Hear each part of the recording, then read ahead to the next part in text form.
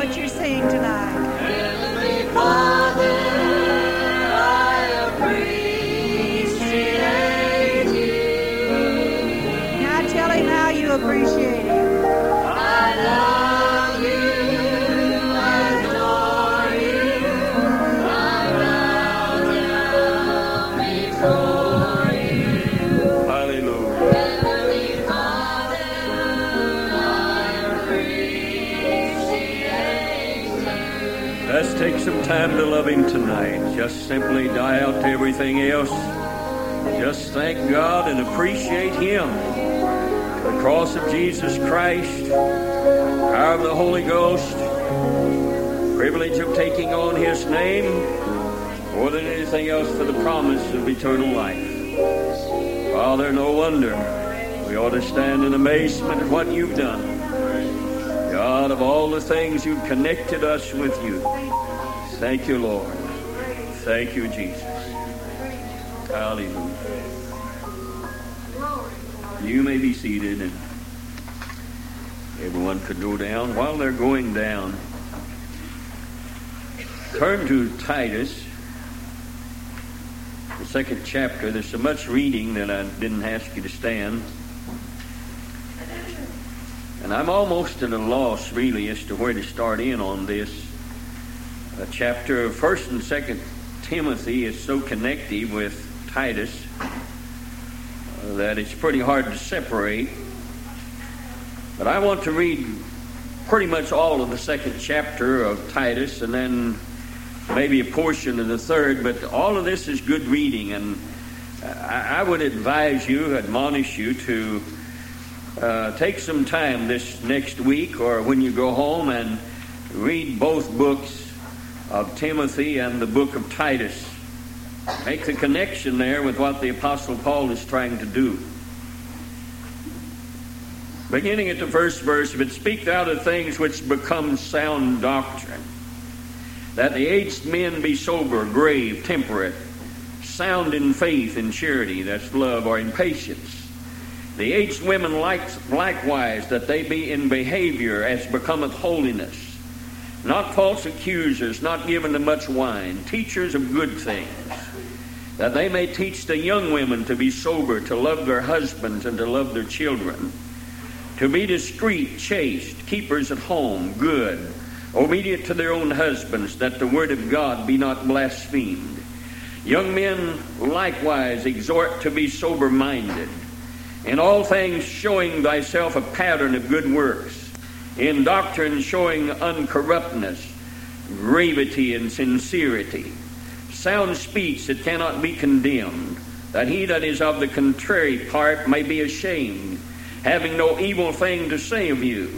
Exhort servants to be obedient to their own masters, and to please them well in all things, not answering them again, not purloining or stealing, but shewing all good fidelity, that they may adorn the gospel of our God, our Savior, in all things.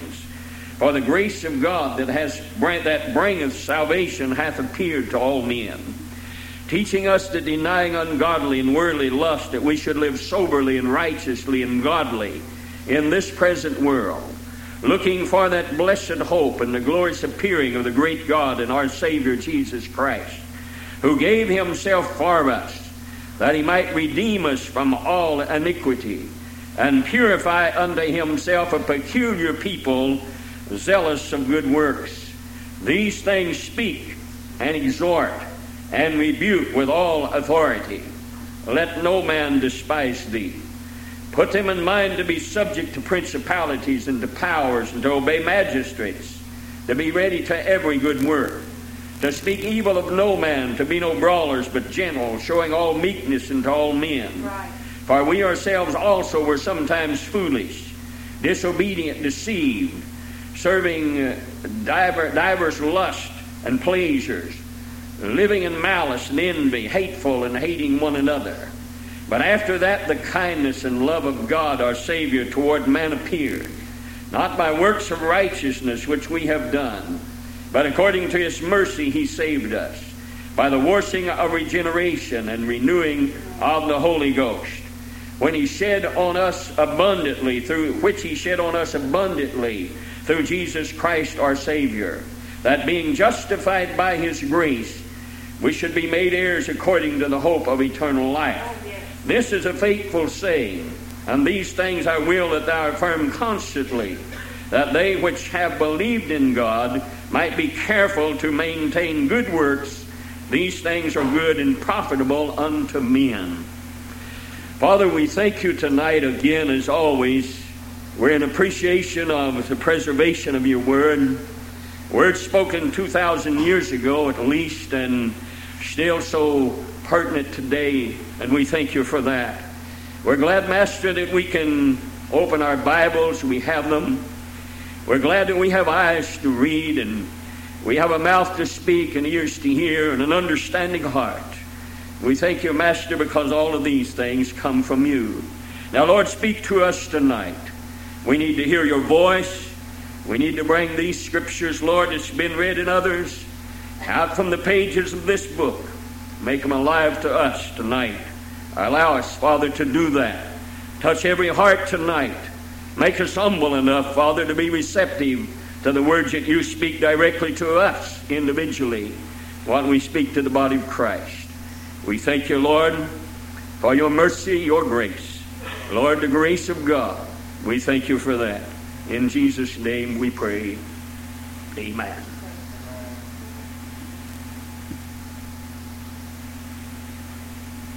The Apostle Paul was nearing the end of his earthly ministry, and the same kind of urgency that surrounds this epistle, we find it, and that's why I ask you to read 1st and 2nd Timothy. We find the same urgency of the Apostle Paul surrounding the epistle of 1st and 2nd Timothy, the same as we do in Titus. Right. In all of these, the Apostle Paul allows us to see that the return of the Lord is in view, and the need for right living is expedient.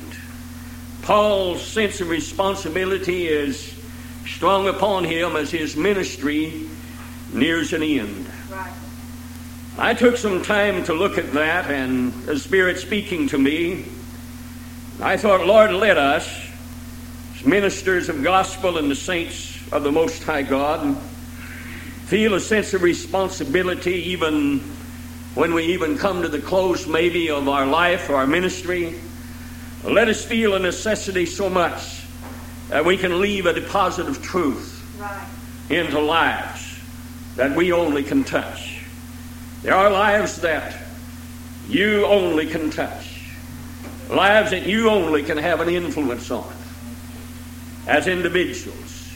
There's times when churches can have an influence on individuals and other churches cannot.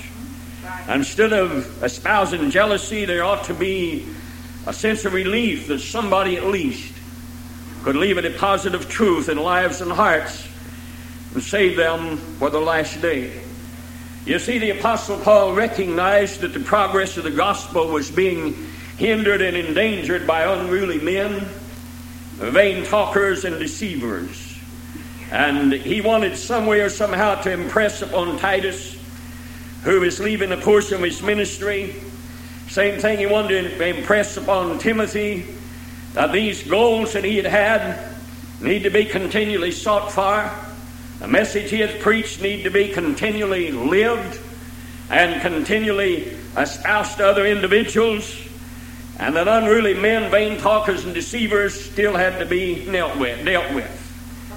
Now, in this epistle, we have a lot of things in common, 1st and 2nd Corinthians, but the emphasis on this is different.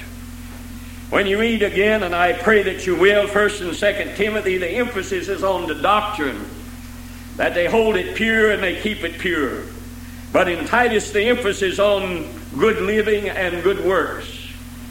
Having the gospel settled in our heart to realize that we must live a good life and do good works. Salvation is for that.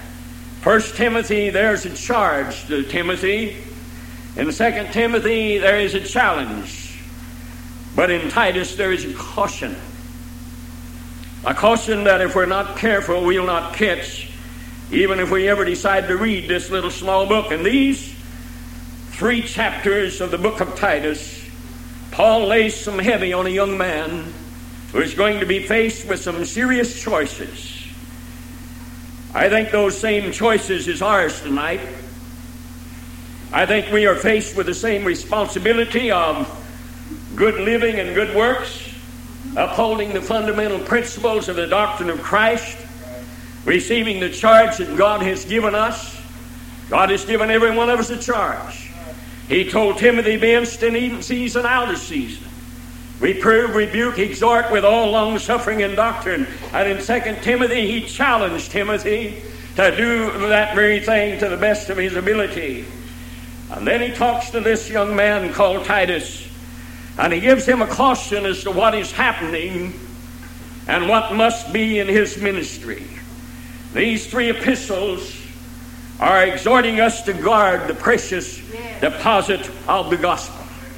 It's handed down to us that we might read it. It was written to Titus, but it is for us. Yes. It is written for Timothy, but it is preserved because it is for us. When Paul writes in 1 Timothy, he reminds Timothy to protect the gospel. In 2 Timothy, he admonishes him to proclaim the gospel. But in Titus, he tells us to practice the gospel. Amen. You see, there's a lot of areas in which we can improve on. The gospel needs to be protected. It needs to be proclaimed. But I would say seriously that we cannot do either of them unless we practice it. It begins at the pulpit and the callings of the ministry, and it goes on down to the pew, where each individual is told to practice what Jesus has told us to practice. In Titus, there's 3 divisions. It's written to the elders in the assembly, tells them what they're supposed to be and how they are supposed to be obedient to God and blameless, steward of God, not self-willed, not soon angry, not given to wine, no striker, no given to filthy lucre, but lovers of hospitality, lover of good men, sober, just, holy, temperate, holding fast the faithful word as he hath been taught, that he may be able by sound doctrine both to exhort and to convince the gainsayer or the deniers. And then he talks to the classes in particular, gives orders to the older men and women.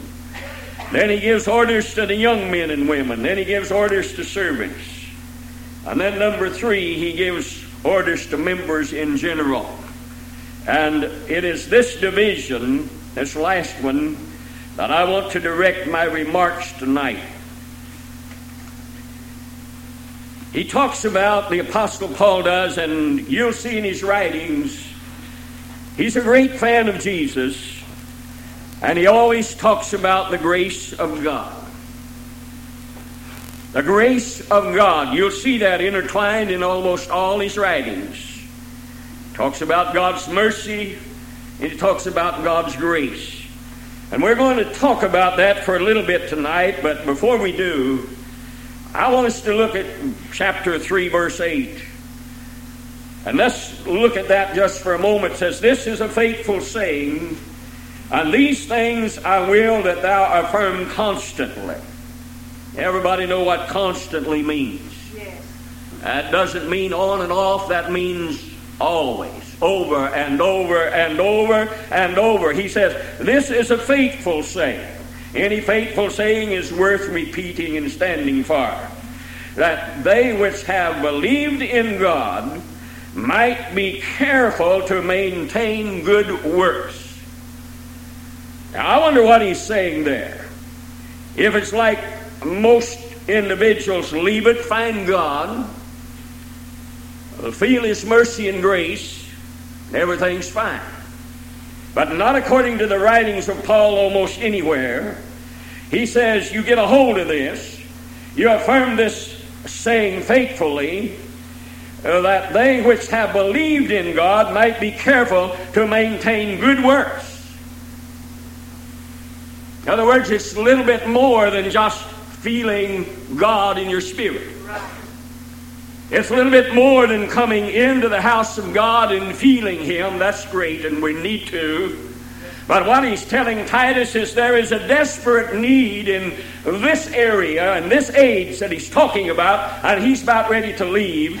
There's a great need for individuals to maintain good works. Yes. I think what he's trying to say is there's a lot of heartaches coming. There's a lot of perils coming. There's a lot of things that will sidetrack you from who you are and what you are. There's a lot of tribulations and trials. There's a lot of things going to come in your life that you don't understand. Even though you maintain you are a Christian and are, and God has blessed you, and by His grace and mercy He has saved you. But He's telling Titus, there will come a time when you're going to have to remember to be careful always to maintain the good works that you know to be in a Christian life. That those things are good and profitable unto men. Not just to us. Not just as we maintain good works in our life. Not just for us. It goes beyond that. You see, the issue of a church and a Christian is to reach souls. Amen? Primary goal of any church or any child of God is not how blessed we are in God. It's not to rejoice in that all the time, but allow that to reach into our spirit and bring good works in our life and maintain those even though the whole bottom of the world drops out from under us. Amen. For this is profitable unto men. Individuals that you are going to rub shoulders with. Lives that you are going to touch negatively or positively. Let me take my time tonight and give you a good Bible lesson on maintaining good works and the grace of God. Yes. On establishing within our spirit the need to be able to maintain good works. You see, this is a point in which the church, quote unquote, and its teachings have practically ignored. The gospel has been preached for the most part to set forth our theologies, to build our own kingdoms and denominations, instead of making men morally good and honest and faithful and loyal to the truth as it is in Jesus Christ. You see, there is a test there of pulpit usefulness. I don't know if that's a phrase that is right or not, but I want to use it. Pulpit usefulness. Now, what does utilizing the pulpit consist of? Now, you've got to understand that there's more pulpits than just this one here. There could be a pulpit in your home, where you minister and qualify as a good husband, wife, or child. You can make a pulpit in your workplace. You can make a pulpit in your actions wherever you're at. You see, but utilize the pulpit usefully. Right. Now, what does that consist of? In gathering large audiences, having mega churches. Well, almost any sharp can do that. You see that, you see it all the time on television. Individuals so far from the truth that it's not even funny and build mega churches. Have lives coming in there that has been deceived and is still being deceived. But that's not what the pulpit is for. And also it's not to stir up our religious emotions or our sentiment. You see, this usually diseases the conscience, and this usually lessens our moral will and leaves the soul depressed. Anytime, saints, and hear me tonight, any time where religion just becomes emotionalism, we're going to end up in a spirit of depression and anxieties. Because we come to the house of God and we feel emotionally the presence of God, and if that's all there is to it, our soul is going to be depressed and our spirit is going to be diseased. What I'm trying to say is we need that, but we need something solid under our feet. And the pulpit is to be used to solidify the saints of God, whoever and wherever they might be. You see, what we don't understand in this day and hour is the answer is not in all of this. Pulpit is to be used to make men moral. Make them living agents of good works. And any pulpit that's not used to correct humanity from their sinful ways is not a pulpit used and utilized right. From the pulpit always ought to come admonitions, ought to come faithful sayings of God. From the pulpit ought to come challenges and charges and cautions in our everyday walk and living for God and living our life for God. Yes. Our main theme is not, I'll say it again, our main theme is not to garner huge congregations, although we would be blessed by that. Our main theme is not to mostly appeal to your emotions. And our main theme, using the pulpit of God, is to establish you where you'll not waver when the powers of hell come against you, and you'll find some power of God to substantiate you. And keep you when all hell breaks loose around you. You can still find your feet on solid ground. And even though you waver and doubt a little bit, remember what Jesus says. He is faithful even though we are not. You see, you can't estimate a true church by its numbers. You can't even estimate it by its devotions. Because there's a lot of fleshly manifestations goes on in devotions and in worship of God. And you can't even estimate it as being true by the amount of contributions that it brings in. But you can estimate true Christianity by the members of its professions who are too resolute to let the gospel be spoiled, who are simply so solid in the gospel that they will not stand by and allow anything to enter into the purity of the gospel. So established in their life that they're too truthful to lie, even when it seems to be more convenient, and too honest to defraud anybody, even though sometimes it's easy, and too moral to be immoral or commit immoral acts. This is in essence what Paul is telling Timothy. Let them find out what a Christian life is. Let them base their experience upon good works and maintain them. That seems to be going over and over. I feel a little pullback. Come on, saints, and maintain them.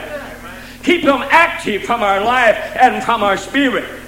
Keep involved in the Word of God and in the power of God and understanding Him, and establish individuals, in short, so that all worldly wealth and power and life itself is just as cheap as dirt compared to right living for God. In other words, nothing is as important as living right for God. Hear me tonight. All the riches you can obtain is not worth as much as a life lived in the rightness of God. All the devotions you can give God and all the prayer that you can give God is nothing compared to the life you live outside this congregation and outside this church. How you let God allow Him to dictate to you in these areas. You see, when we see churches established with members like that, I want to go over it again. Too resolute to let the gospel be spoiled. Too truthful to lie in any circumstances. Too honest to defraud anybody in any way. Too moral to commit any immoral act.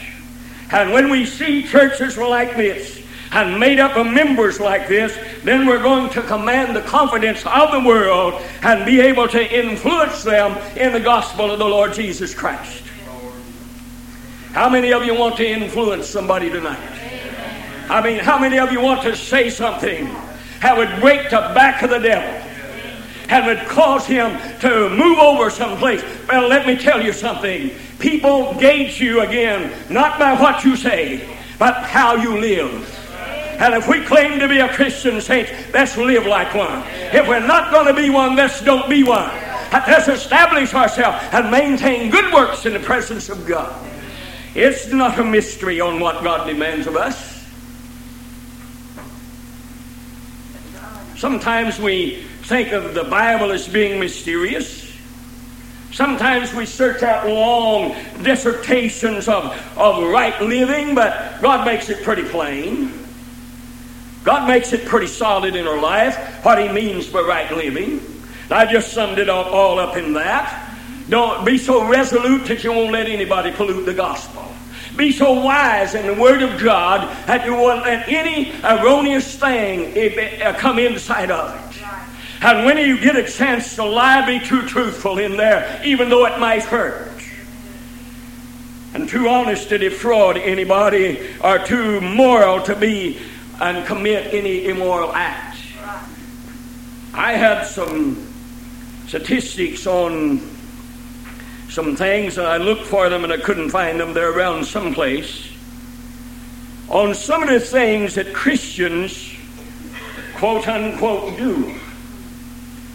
And the percentage of individuals who claim to be Christians who think nothing about lying, who think nothing about stealing, who think nothing about defrauding even their brother or God, and think nothing about immoral acts, continue to do them. This is not in denominational churches. This is in Holy Ghost Spirit-filled churches. And continue to do them, and continue to still declare that they are children of God. Titus was warned by the Apostle Paul that he was going to live soon, and somebody was going to have to maintain good works. Somebody was going to have to get a hold of the gospel and live it. Not just preach it, but live it. And do that, he says, in the 8th verse, constantly, affirming, always, by our everyday life. Let it be no difference. I looked at myself and I thought, God, that's all right. You chastise me. I need it. Let it be no difference as to how we feel. God is still God. Let it be no difference in the days we get up on the wrong or right side of the bed. God is still God. Let it be no difference as whether we're sick or well. God is still God. Let it be no difference as necessarily the senses of what we have and how we feel. Just wake up and realize God is still God, and He's still on the throne, and He's still ruler of the universe. He still cares about us. That's right living. That's what Titus was supposed to stand for. That's what Titus was supposed to be for, and he was supposed to do it himself and then espouse it to others. Emerson made a quote, and he says, where there is no morality without religion, and there is no religion without morality. Now you might look and see where our nation has went. Then you might ask ourselves the question again, is this a religious nation? For he puts them both together. There is no morality without religion. You get it out of the house of God. You get it out of schools. You get it out of homes. And there's no morality. And there is no religion without morality. Or I might say salvation. And then beginning at the 11th verse, for the grace of God that bringeth salvation has appeared to all men. Past tense. Hath appeared. Brought salvation. What else can bring salvation? Nothing. The law was not good enough to do it. It made demands and didn't equip you to fulfill them. But the grace of God that bringeth salvation hath appeared to all men. 2,000 years ago, the grace of God burst upon the scene. It was said this morning He came into a vile, corrupt world. God has always been graceful. But we never saw it until Jesus came. Jesus was the grace of God. Jesus still is the grace of God. Unmerited favor of God. And that grace made its appearance in Jesus Christ. 2,000 years ago, in the midst of immorality, in the midst of religiosity, in the midst of chaos and troubles, in the midst of the Roman yoke being upon his people and where he came and where he was born, Jesus burst forth on the scene. Yes. And a light shined so bright that individuals could see, know, and understand. And it was he that brought the grace of God to us. It's been here for 2,000 years. Remember when you first received it? Can you remember that far back when everything was chaotic and everything was dark and everything was black and you had enjoyed yourself, and then all at once there was nothing enjoyable anymore? Blackness, unhappiness, and then Jesus came. You didn't deserve him, saints. I didn't deserve him, but he came. He still makes his appearing in the lives if they'll let him. And that grace appeared and brought salvation unto humanity. But what did it come for? To bring salvation, you say. Yes, it did. But for what reason? Why were we saved? Why did the blood of Jesus Christ that was shed so abundantly for us, had flowed from the old rugged cross and enveloped humanity and paid the price we couldn't pay and come into our lives and saved us and cleansed us and washed us insomuch we felt clean inside? Why did he do this? He didn't have to. We didn't deserve it. I don't care what you did, what you do. You can never deserve the grace of God. But what's it there for? Why did he come? Why did he save us? Why did he cleanse us? Why did he wash us? What was the grace for? To go on and live as we were? Have you ever noticed so many times individuals feel like cleansing flow from Calvary and never changed their lifestyle or changed their way of living? Their heart is as hard as it ever was. Their actions are the same as it ever was, and they have done despite to the grace of God. Using it over and over and over, God's grace and mercy. Is that what he came for? Is that what he died for? Is that why he suffered agony? Is that why he made that trek from the cross to Calvary? Is that why he withered in agony?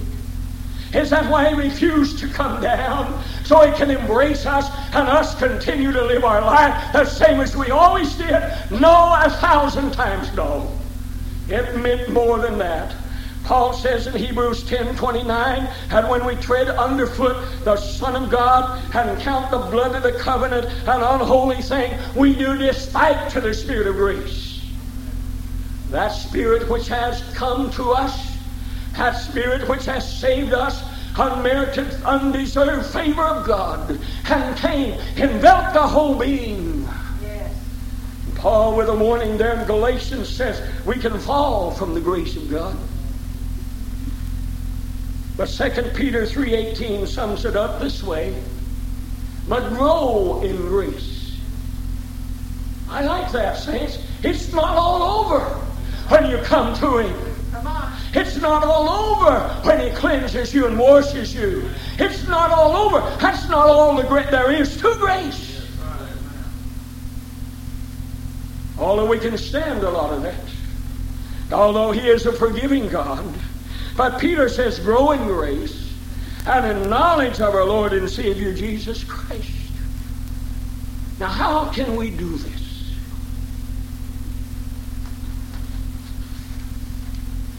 Only when we allow grace to become a teacher. Right. Got it? Yes. only when we allow grace to become a teacher. Not just something that catches us up to the third heaven.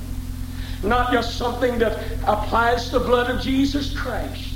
Not just a merciful God that winks at ignorance. That grace came down.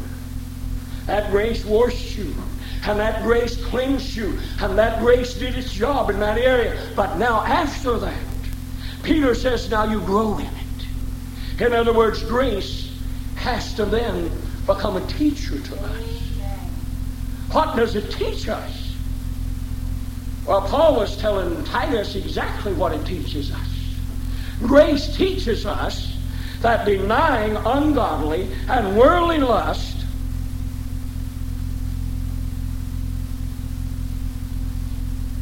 grace taught you that?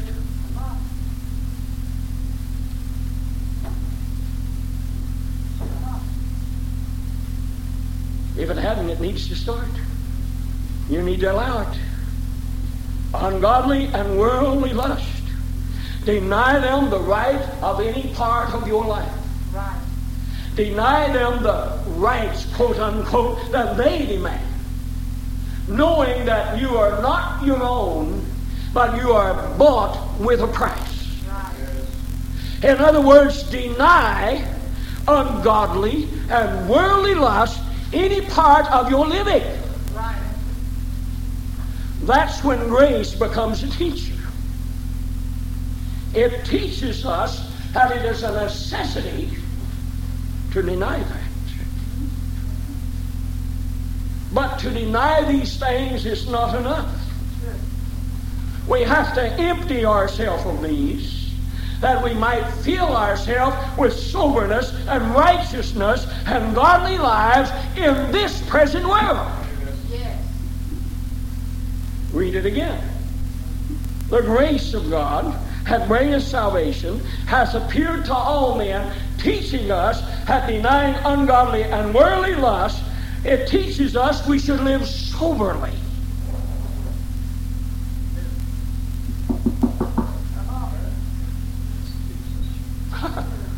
Soberly, what does that mean? That don't necessarily mean just go out and get drunk, although it has its connotations there. But there is spiritual drunkenness, pleasure-mad world in which lust of the flesh come upon us and demand that they have their rights in our life. And grace teaches us that that has to be denied. That there should be no entrance into our lives for these things. Now I said, now Titus, bad times are coming. The churches are going to be scattered. Persecution is going to come. And if anything is going to stand, it has to be allowing the grace of God that envelops you to teach you how to live. Yes. There's still a reality tonight, saints. It's still a reality tonight that the grace of God needs to become our teacher and begin to teach us how to live. Amen. Begin to teach us the rights and wrongs of our living. And you'll find out they don't agree with your idea of right and wrong. Amen? You'll find out that they sadly disagree with a lot of them. But we have to live soberly, righteously, and godly lives. Teaching us to do this now.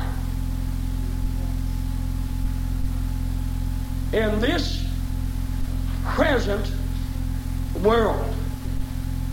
Titus, the world, just like it is, deserves your life and the life of others live this way.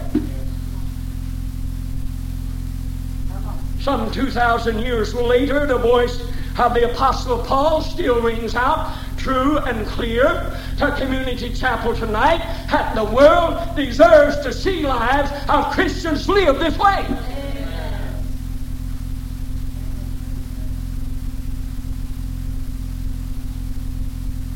They might laugh at you. They might put you down. But inside, there's a regard for you. And inside there is a fear of you. For they know that there has to be something inside of you that solidifies you and keeps your hand in the hand of God when everything proclaims it should not be there. When the world demands a denial, and sometimes when old flesh itself demands a denial, there's something inside established, sober, and righteous, and godly that says, I will not turn him loose. Hallelujah. Song says, hold to God's unchanging hand. Build your hope on things eternal. Hold to God's unchanging hand.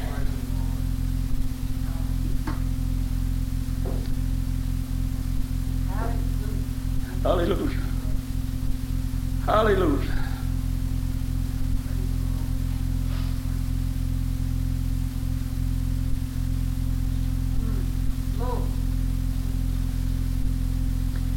How are we going to do this?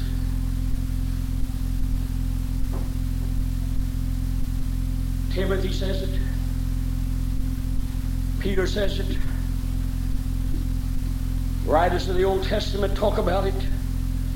Paul writes it in different ways in almost every epistle that he writes. And we have lost it. It's right here. Right in these little bitty chapters and these little bitty verses. Teaching us that's grace that's doing this. That denying ungodly and worldly lust, we should live soberly and righteously and godly in this present world. How? Looking. Hallelujah. If you lose sight of the coming of the Lord, you've lost it all.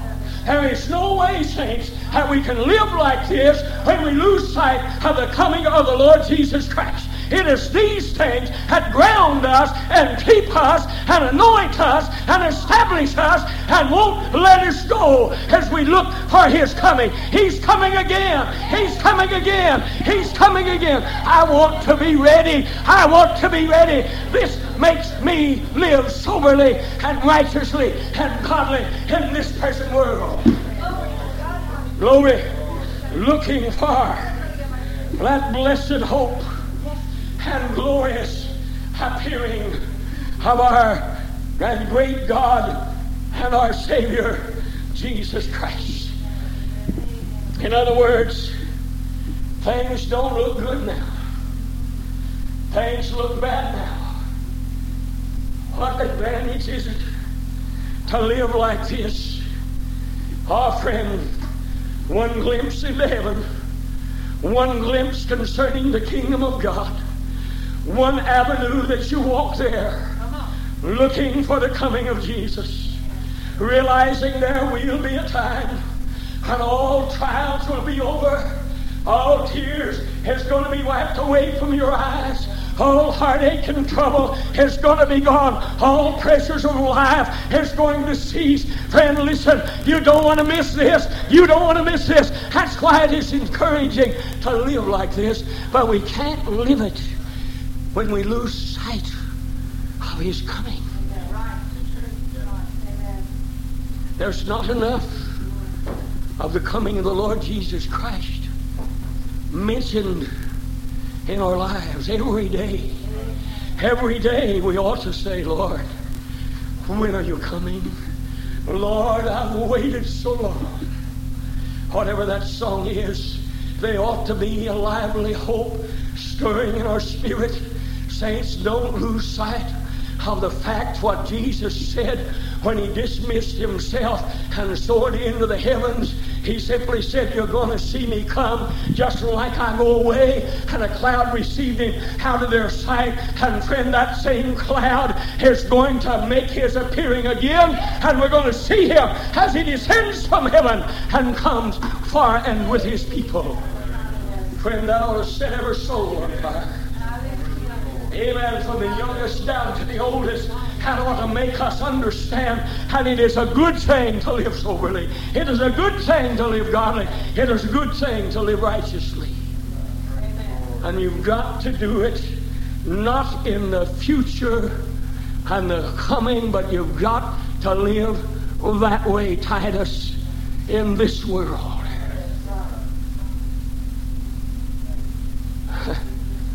Hallelujah. Every Titus there is in this building, every child of God is encouraged to live that way, and grace will teach you how to do it. And then he tells you that when you get weary and tired, and when things don't look so good for you, keep in mind what Jesus did for you. Isn't it strange that he inserted that? Who gave himself for us. Everything. Gave his life, lived on this earth. Gave himself in death. And gave himself for us. Oh, saints, that ought to make you want to live soberly. If you ever view Calvary, if you ever view it the way you ought to, if you ever make that trip there, and something about that ought to make you realize that he didn't have to be there, he didn't have to die there, and he gave himself for you, that he might redeem us from all iniquity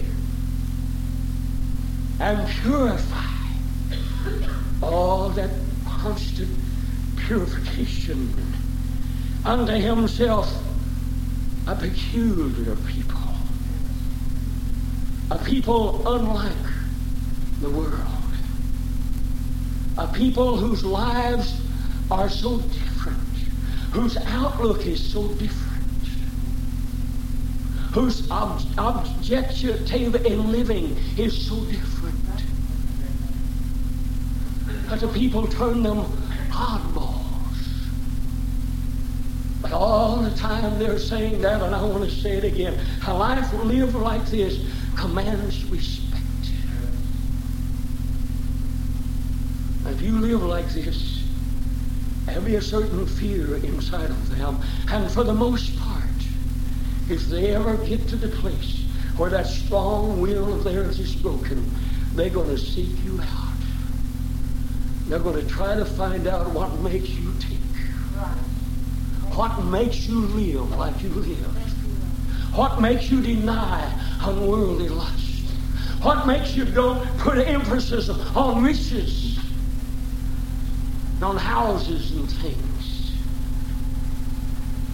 What makes you give to God holy,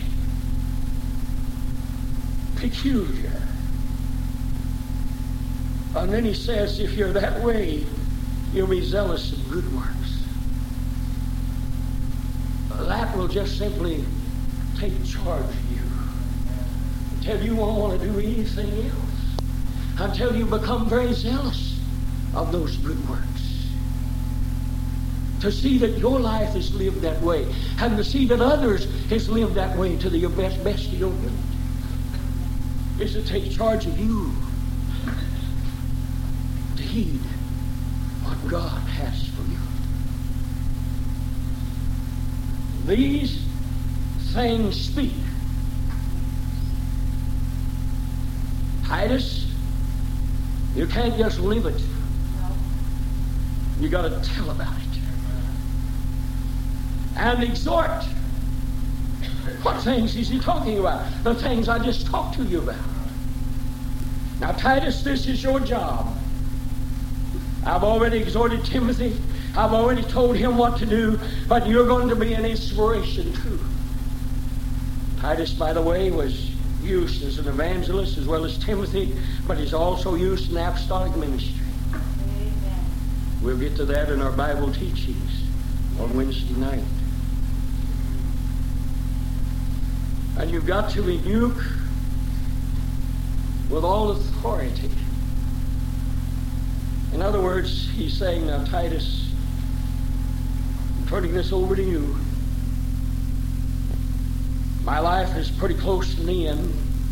2 Timothy is the last letter Paul wrote. And I want to leave this gospel that I have lived and worked and cried and suffered for, I want to leave that in good hands. And here's how you do it, Titus. Let grace become a teacher. Don't just go off and say, I was washed in the blood of the Lamb, saved and sanctified I am. Rejoice in the fact that the blood salvaged and saved you. That was grace. But its job's not done. It's still working and still teaching. And doesn't make any difference how old we get. Grace still has a lot of things to tell us about in our lives. But it talks to us lovingly, rebuking lovingly, exhorting, he says. And use the authority I give you, and don't let any man despise you. What's he saying? Don't let them have an occasion to speak ill against you, and that be truth. That's what he's saying. Right. Because I don't think there's any more despised people in the world than individuals who are just religious outside. Individuals who proclaim and do not live, they are despised individuals. You may think you're despised by living right, but not near as despised, regardless of what they say, as individuals who claim something that they do not possess or live. That's a despised thing, and that's what Paul is saying in closing. Don't you do anything that would cause these individuals to despise you. You stay soberly, righteous, and live like that, and godly. Titus, don't ever lose sight of the coming of Jesus. For the first time, I think, Paul decided he wasn't going to live till Jesus came. You'll notice the change, I think it's in 2 Timothy. You'll notice the change in his writings as he begins to prepare for death. But he's leaving Titus here. He don't know for sure whether the Lord's going to come in Titus's time or not. But whether he comes or not, the only salvation we have, the only way we can live like this, is to know that Jesus is coming. He might come for you tonight, but he is coming, and that very soon. And if we ever get a hold of that, we want to live so we can look up in his glorious face and don't blink an eye, but just stand and say, Lord, God, I've waited for you. I've longed for you. I've prayed for you. I've cried for you. And now you're here. Let's hear him say, well done, thou good and faithful servant. You've been faithful over a few things. Faithful how? In living righteously, soberly, and godly. Refusing to be tainted by this world. I'll make you ruler over me. Know the joy of the coming of Jesus. Oh, the joy of seeing this world burn, sin and ungodliness out of it, while the saints of God stand upon a sea of glass and watch all evil destroyed at the end of 1,000 years. And then he says, a new heaven, a new earth. Old Jerusalem has been restored. That's old Jerusalem all through the millennium. Haven't got New Jerusalem yet. But there's New Jerusalem coming down from God out of heaven. That's a bride adorned for her husband. Now we're getting ready for the King of Kings and the Lord of Lords to unveil himself. And now we're getting ready for an eternity without an end. Oh, it's worth living that way, isn't it?